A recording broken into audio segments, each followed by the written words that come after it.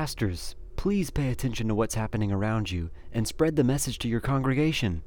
I'm Adam Butler, and you're listening to Bubblegum Gospel Podcast.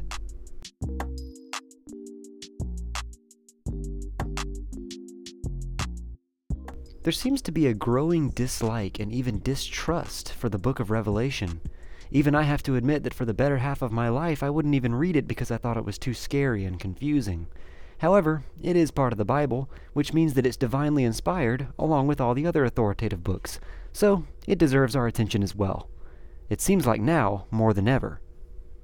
There is no question that we're in the end times. The reason is because we have been ever since the ascension of Christ, in a manner of speaking.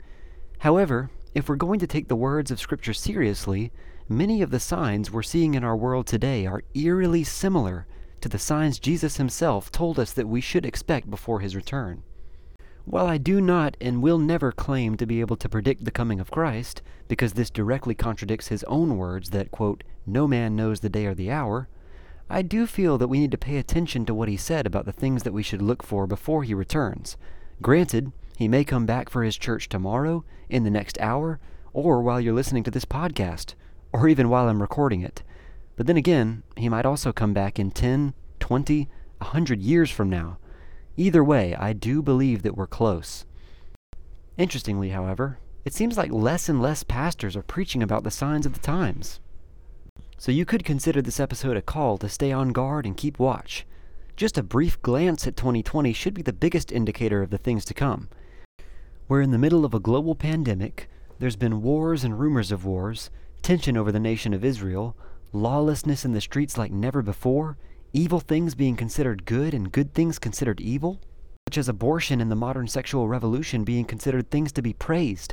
There's more natural disasters than ever before, churches are falling away from the truth of God's word, fires raging in Australia, the Amazon, and California, record-high lightning strikes in California as well, even plagues of locusts in some countries.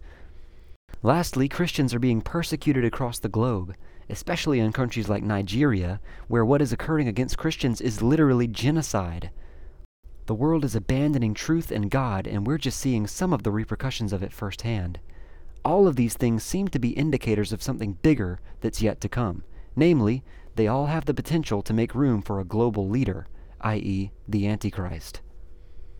The end times is a more relevant discussion now than ever before, obviously. After all, we're getting closer and closer to Christ's return each passing day. The church has got to keep watch at what is happening. Too many pastors are not leading in this area, but should. This is why, I believe, we need to get the book of Revelation back into the pulpit on Sunday mornings. Not just that, but the book of Daniel as well.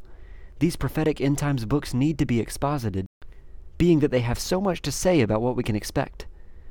Without a sense of urgency, people are less likely to take steps of action. As Ray Comfort illustrates, if you're in a plane that you don't know is falling, you're probably not going to think to grab a parachute. So we have to wake up as the church. Many of us have fallen asleep, just like the church in Sardis in Revelation 3. We have to stop sitting on the fence and being lukewarm in our approach to the gospel and truth, kind of like the church in Laodicea. We have to remember our first love, Christ, and not abandon him like the church in Ephesus, and replace him with the American dream, attractionalism, liberalism, or any other worldly things. We're seeing a return to the days of Noah without a doubt, which Scripture tells us should be a warning sign. The church can no longer be afraid of standing for the truth when it comes to divisive issues like abortion, marriage, the afterlife, and especially the exclusivity of Christianity. So pastors, please take a stand like Shadrach, Meshach, and Abednego did in the book of Daniel. Your congregation will thank you. No compromise. Until next time, I'm Adam Butler, and you've been listening to Bubblegum Gospel Podcast.